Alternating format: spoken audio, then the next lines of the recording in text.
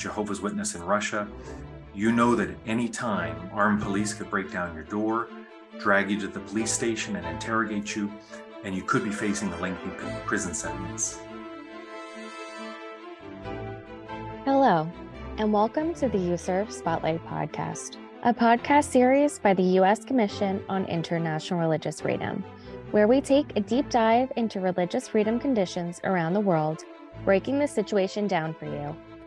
Each episode, we focus on a different country, region, or topic. Not only do we analyze and explain the religious freedom situation to our listeners, but we also make policy recommendations to the United States government in order to address the immense challenges we bring to light here. Welcome to USCIRF Spotlight. I'm Keely Bakken, a senior policy analyst with the U.S. Commission on International Religious Freedom.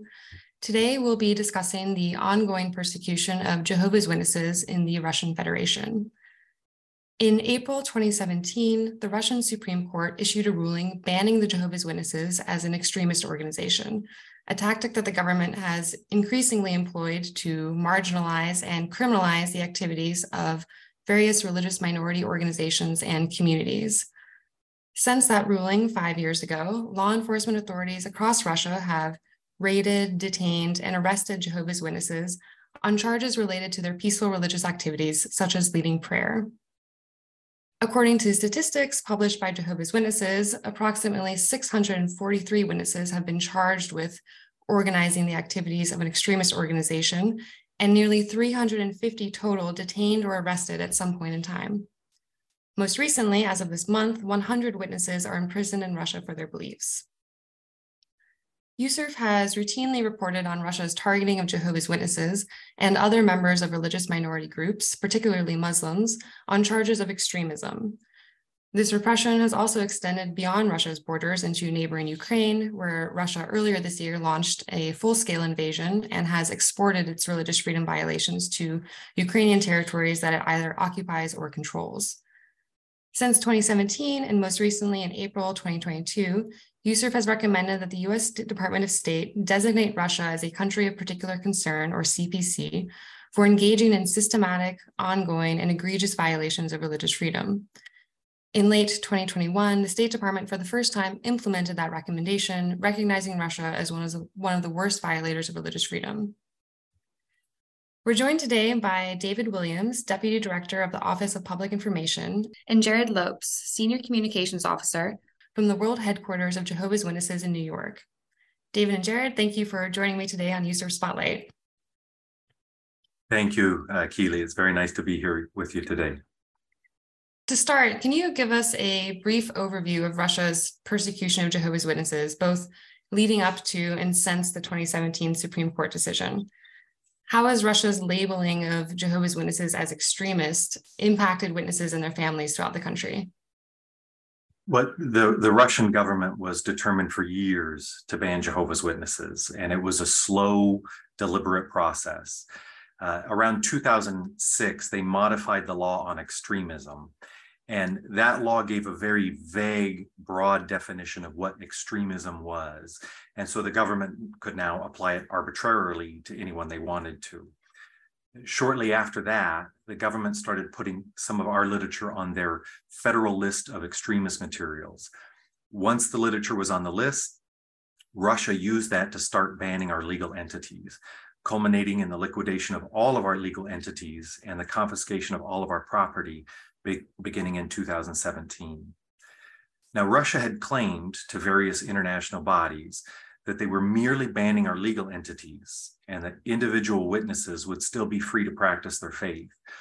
But less than a month after that ban in 2017, they started arresting people. And now, 5 years later, for a Jehovah's Witness in Russia, you know that at any time armed police could break down your door, drag you to the police station and interrogate you, and you could be facing a lengthy prison sentence. By labeling Jehovah's Witnesses extremists, Russia has done more than put them in an unflattering light. The term extremist comes with criminal repercussions and thus impacts witness families in every aspect of their lives, and particularly materially and emotionally. Materially, over 450 Jehovah's Witnesses have been placed on the country's terrorist extremist list. And because of this, their finances, their pensions, their family savings are frozen. They're very difficult, if not impossible, to access. Wives and young children are forced to fend for themselves with the added burden that their father has been branded an extremist. In terms of emotional trauma, families are being irrevocably damaged. The prosecution of one family member has a reverb of effects on generations before and after. For example, several middle-aged single adults were the sole caretaker of their elderly parents. But now they are powerless to help their parents because they're either in prison or they're labeled an extremist, so they've lost their job and spent most of their time dealing with legal issues. Also, we know of about 100 Jehovah's Witness fathers with as many as 3 minor children. And several of those men have been sentenced to prison for 6 or 7 years. So their young children will have to face the most challenging, impressionable teen years without their father's guidance and support. And one final point of emotional trauma has to do with the home raids. In many cases, local police and FSB will raid homes early in the morning or late at night when the families are asleep or not fully dressed. The authorities will break into the home, even enter the bedroom, and pull the man and his wife out of bed. In a few cases, the wife had to endure watching and listening while her husband was dragged to the next room, beaten and tortured. And for the man, torture often includes the police threatening to rape his wife if he doesn't renounce his faith or divulge personal information about fellow believers. But now, despite such egregious systematic attacks on the immediate families of Jehovah's Witnesses, those directly affected have been extraordinarily supported by their spiritual family of fellow believers. Thus, Jehovah's Witnesses in Russia have told us they are prevailing in the face of this vicious, unlawful attacks, and that Jehovah's Witnesses, obviously, they don't welcome the persecution, but their faith has gotten stronger because they've seen how God has helped their families through the heroic support of their fellow believers. So you both have mentioned Russian authorities have increasingly issued long, multi-year prison sentences to Jehovah's Witnesses. And just last year, one witness, Alexei Berchuk, received an 8-year prison sentence for the peaceful practice of his beliefs. What do you make of this troubling trend, and what can you tell us about conditions for witnesses in pretrial detention centers and prisons? You're right. The prison terms have escalated dramatically, and they have gotten more severe. Since Alexei's sentence, there have been 3 other men likewise sentenced to prison for 8 years. In 2019, the maximum sentence was 6.5 years. And in 2021, the maximum sentence jumped to 8 years. And this is severe if you look at Russia's criminal code. Grievous bodily harm endangering life carries a maximum of 8 years. Kidnapping, 5 years. Rape, 3 to 6 years. Excuse me. So for Jehovah's Witnesses, internationally recognized as peaceful Christians, to be given 8 years in prison is an extreme injustice. It's patently absurd. Not only have terms increased, but the amount of prison sentences have increased. There were 2 in 2019, 4 in 2020, and 27 in 2021. In some cases, Jehovah's Witnesses have been severely beaten in prison. For instance, 5 Jehovah's Witnesses were severely beaten when they arrived to the prison in Orenburg. One of the men was hospitalized with a broken rib, punctured lung, and damage to his kidney. Now, once in prison, peaceful Jehovah's Witnesses are jailed alongside criminals, and the conditions are inhumane. Many of the cells are designed for 10 people, yet 15 could be placed in the cell. So the witnesses may have to sleep on the floor to avoid conflict with the other prisoners. Some of the witnesses have serious health issues. They struggle to get needed medicine and proper medical care. Letters to and from their families are sometimes withheld. Jehovah's Witnesses are often also assigned to what are called pressure cells, where inmates and guards are directed to pressure the witnesses to renounce their faith or to divulge information about fellow believers. So these trends are troubling, and it's disturbing that the authorities continue their discriminatory attack on Jehovah's Witnesses and increasingly impose longer and harsher sentences. Well, it certainly seems like things have been escalating, and as you've laid out for us, far too many people have been unjustifiably targeted and impacted by the Russian government's inexplicable campaign against Jehovah's Witnesses. Can you share for our audience some of the criminal cases involving Jehovah's Witnesses and which cases have been cause for particular concern? Well, there are several cases that it would illustrate Russia's cruel and callous treatment of Jehovah's Witnesses. A few come to mind. Villain Avanasov, he will turn 70 years old this month, and he's serving a 6-year sentence, while his son, 39-year-old Arsen, is serving 6.5 years. Dennis Christensen spent 5 years in prison before getting released earlier this year, but presently 50-year-old Sergei Filatov has been in prison the longest, over 3.5 years since March 2020. He has 1 minor child and 3 adult children. Anna Safronova received the longest sentence at 6 years for a female Jehovah's Witness. Her mother is over 80 years old, and Anna was her sole caretaker. So as we mentioned earlier, this persecution is devastating to families. Anna is one of 40 women who have spent time behind bars. And the last example is one that's really hit me lately. 57-year-old Andrei Vlasov. He was sentenced to 7 years in prison earlier this year. He's disabled. He has severe arthritis. He can't really bend his knees. So when he was at home, his wife helped him to perform basic daily tasks like getting dressed and helping him to use the bathroom. So you can imagine his struggle in prison. To get dressed, he has to place his clothes on the floor and try to wiggle his way into his undergarments and clothes. All of this in front of his other inmates. So these are just a few of the many cases that illustrate the callous and indiscriminate nature of this persecution. And it shows that no one is exempt. Older ones, those with family members that rely on them. The authorities are going after some of the most vulnerable in these communities, despite the fact that the Jehovah's Witnesses are a peaceful people. Thank you for sharing those cases, which, yeah, is an important point. Those are just a few to illustrate what's happening across the country to many people. So last year, in October 2021, Russia's Supreme Court issued a ruling stating that worship and other religious ceremonies are not a crime and should not be prosecuted. And clearly that decision has done nothing to halt the detention and arrests of Jehovah's Witnesses for those very things. So what do you make of this ruling, and what effect has it had, if any, on the state's approach to Jehovah's Witnesses? And how would you describe the Russian government's overall rhetoric towards witnesses? You know, over the past 10, 15 years, as this ordeal has been going on, there have been a couple of things that have happened in Russia that gave us a little bit of hope that maybe the situation will start to improve. And the plenum resolution was one of those. They said, well, you can't prosecute someone just for worshiping. And so we thought, well, maybe it will start to get a little bit better for Jehovah's Witnesses in Russia. And although it did not end the persecution, we have seen some slight improvement overall. In particular, with a number of searches and raids over the last year, it's gone down a little bit.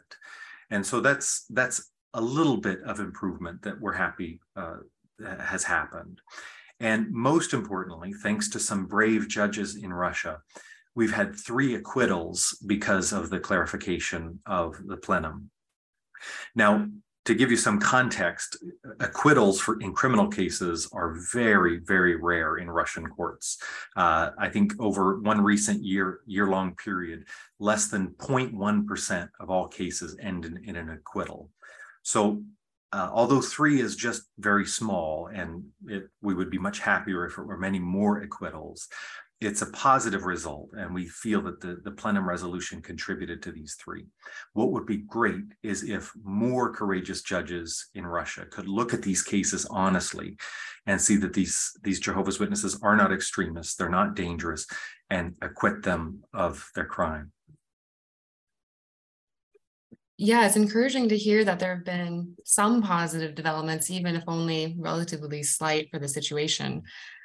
This past June, the European Court of Human Rights also issued a ruling against Russia in a case involving Jehovah's Witnesses and concluded that the government had violated freedom of thought, conscience, and religion, among other rights, by banning the group. So can you explain the importance of this decision? And along with that, what else can the international community, including the US government, do to support Jehovah's Witnesses and religious freedom in Russia? The European court judgment, the Taganrog and others v. Russia, was a powerful judgment against Russia. And what the European court did is they took 20 different applications against Russia and combined them into this one case. So it covered about 1,400 individual Jehovah's Witnesses. And the judgment was unambiguous. The court could have just come and said, well, the ban was wrong, you need to overturn it, and you need to compensate Jehovah's Witnesses. But they didn't do that.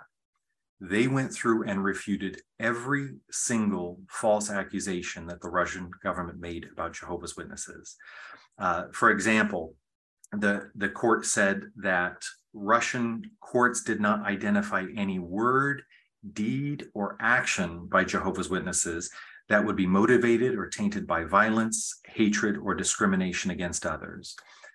The Russian government had said, well, you're extremist because you train your children to be Jehovah's Witnesses. Well, the European court came back and said, well, of course they train their children to be Jehovah's Witnesses. That's the responsibility and the right of parents to do that. The Russian government said that we were extremists because we shared our faith with other people. Well, the European court came back and said that trying to convince one's neighbor is an essential element of religious freedom. You can't take that away and claim that you have religious freedom. The European court ordered the Russian government to pay back about 60 million euros to Jehovah's Witnesses, or to turn the property back over to them. And one really powerful statement that the European court made that showed the motives of the Russian government. They said that the ban was a policy of intolerance by the Russian authorities toward the religious practices of Jehovah's Witnesses, designed to cause Jehovah's Witnesses to abandon their faith and prevent others from joining it. So they can get down to the motives and say this wasn't just a ban on legal entities.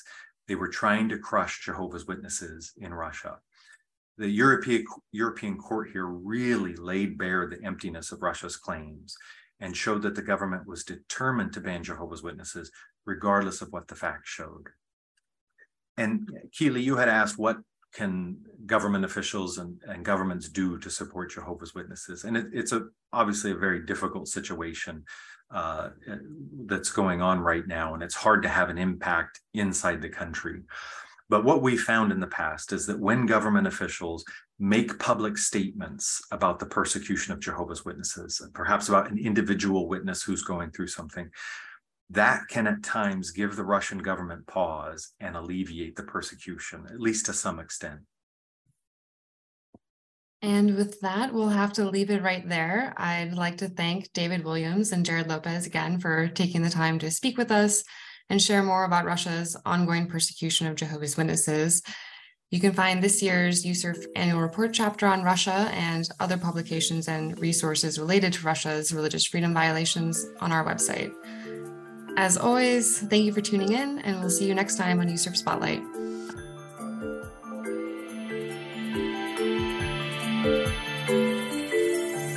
To learn more about USCIRF and about global religious freedom concerns, visit uscirf.gov. That's USCIRF.gov. You can also find us on Facebook and Twitter at USCIRF. Thanks for listening, and we'll see you next week for another USCIRF Spotlight.